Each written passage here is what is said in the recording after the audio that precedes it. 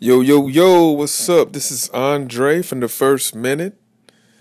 Today we're talking about why not you?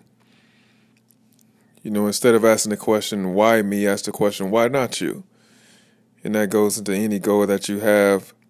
A lot of times we think that we don't deserve it, so we say, why should it be me that, gets this award? Why should it be me that gets this job? But the real question you need to ask is why not you?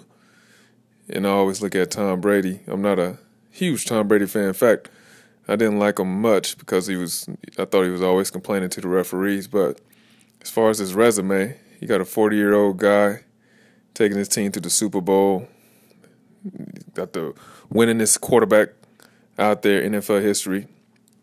So the question is, was Tom Brady before he was Tom Brady? So think about that for a second. So when he was fourth string on the Michigan Wolverines or whatever string he was he Tom Brady? No, he wasn't a brand Tom Brady, but he worked and he believed in himself until he became the Tom Brady. But he was sitting the bench at Michigan before that.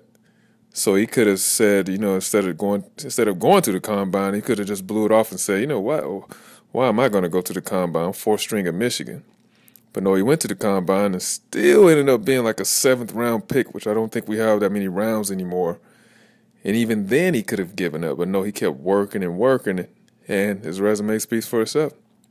So, again, why not you? Don't ask why you, ask why not you. Work until you get it. Lion mode, attack. All right, peace. Yep.